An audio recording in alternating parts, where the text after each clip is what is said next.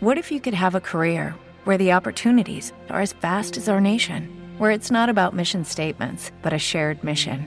At U.S. Customs and Border Protection, we go beyond to protect more than borders. From ship to shore, air to ground, cities to local communities, CBP agents and officers are keeping people safe. Join U.S. Customs and Border Protection and go beyond for something far greater than yourself.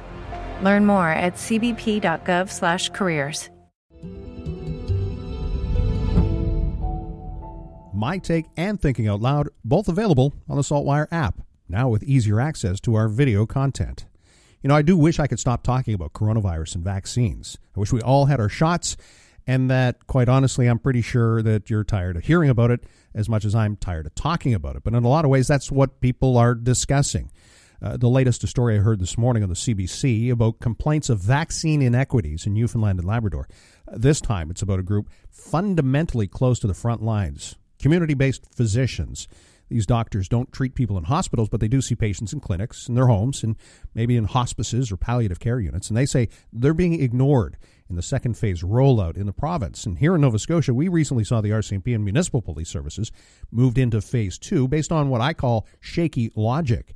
Somehow they may end up at the scene of an accident. Dr. Strang said, well, they deserve the same protection as paramedics and firefighters. And for the record, yes, paramedics have gotten their shots, but unless you're a medical first responder, 0 of the 480 Halifax firefighters have been vaccinated, and same goes for the 7,000 volunteer firefighters across the province. Department of Health says they're all going to have to wait until their age group is called for them to get vaccinated. Just saying. I'm going to leave that there for now because the Premier and Dr. Strang are going to give an update, so we'll expect more detail on the vaccine rollout. And I think why we're so concerned about this is that we sit at the bottom of the list of Canadian provinces and territories when it comes to the percentage of our population who have gotten at least one shot. Right here in Nova Scotia, 4%. New Brunswick, 6.5%. PEI in Newfoundland and Labrador at 7%. I'll, again, have more on that later, but quickly to something else I want to focus on, and I'll be talking about it on Thinking Out Loud. A news release last night, 5:45, caught my eye. Boat Harbor Cleanup Update. It was to tell us the province is going ahead with a plan to dredge and dispose of the top layer of sludge in the effluent treatment basins used by that pulp mill for a half a century. Government says Northern Pulp was supposed to be responsible for removing the top layer, down to a baseline survey established in 1997. But the company so far missed 2 deadlines to get their plan filed. The first was in August 2020, the second February 28th of this year. They missed that one, too, and the province says they can't wait, and I don't disagree. That was just for the plan to deal with the pollution.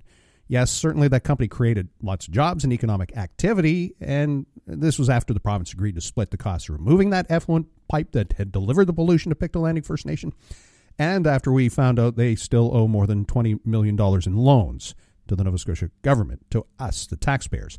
So now we're being asked to foot another $19 million in costs to do the work they were contractually obligated to do. Never mind the environmental impact over the last 50 years. There's really no way to put a dollar figure on it. But in the end, I guess this is the Liberal government, the provincial government, acknowledging this company has no interest in being responsible corporate citizens, so they aren't going to live up to their side of the deal. I hope they keep that in mind when the mill wants to reopen. And that's a shot I'm willing to take, even if I can't get my coronavirus shot. That's my take. I'm Sheldon McLeod for the Saltwire Network. Lucky Land Casino, asking people, what's the weirdest place you've gotten lucky? Lucky? In line at the deli, I guess? Aha, in my dentist's office. More than once, actually. Do I have to say? Yes, you do. In the car before my kids' PTA meeting. Really? Yes. Excuse me, what's the weirdest place you've gotten lucky? I never win and tell. Well, there you have it. You can get lucky anywhere, playing at LuckyLandSlots.com. Play for free right now. Are you feeling lucky? No purchase necessary. Void where prohibited by law. 18+. Terms and conditions apply. See website for details. With Lucky Land Slots, you can get lucky just about anywhere. Dearly beloved, we are gathered here today to... Has anyone seen the bride and groom? Sorry, we're here. We were getting lucky in the limo and we lost track of time. No, Lucky Land Casino, with cash prizes that add up quicker than a guest registry. In that case, I pronounce you lucky.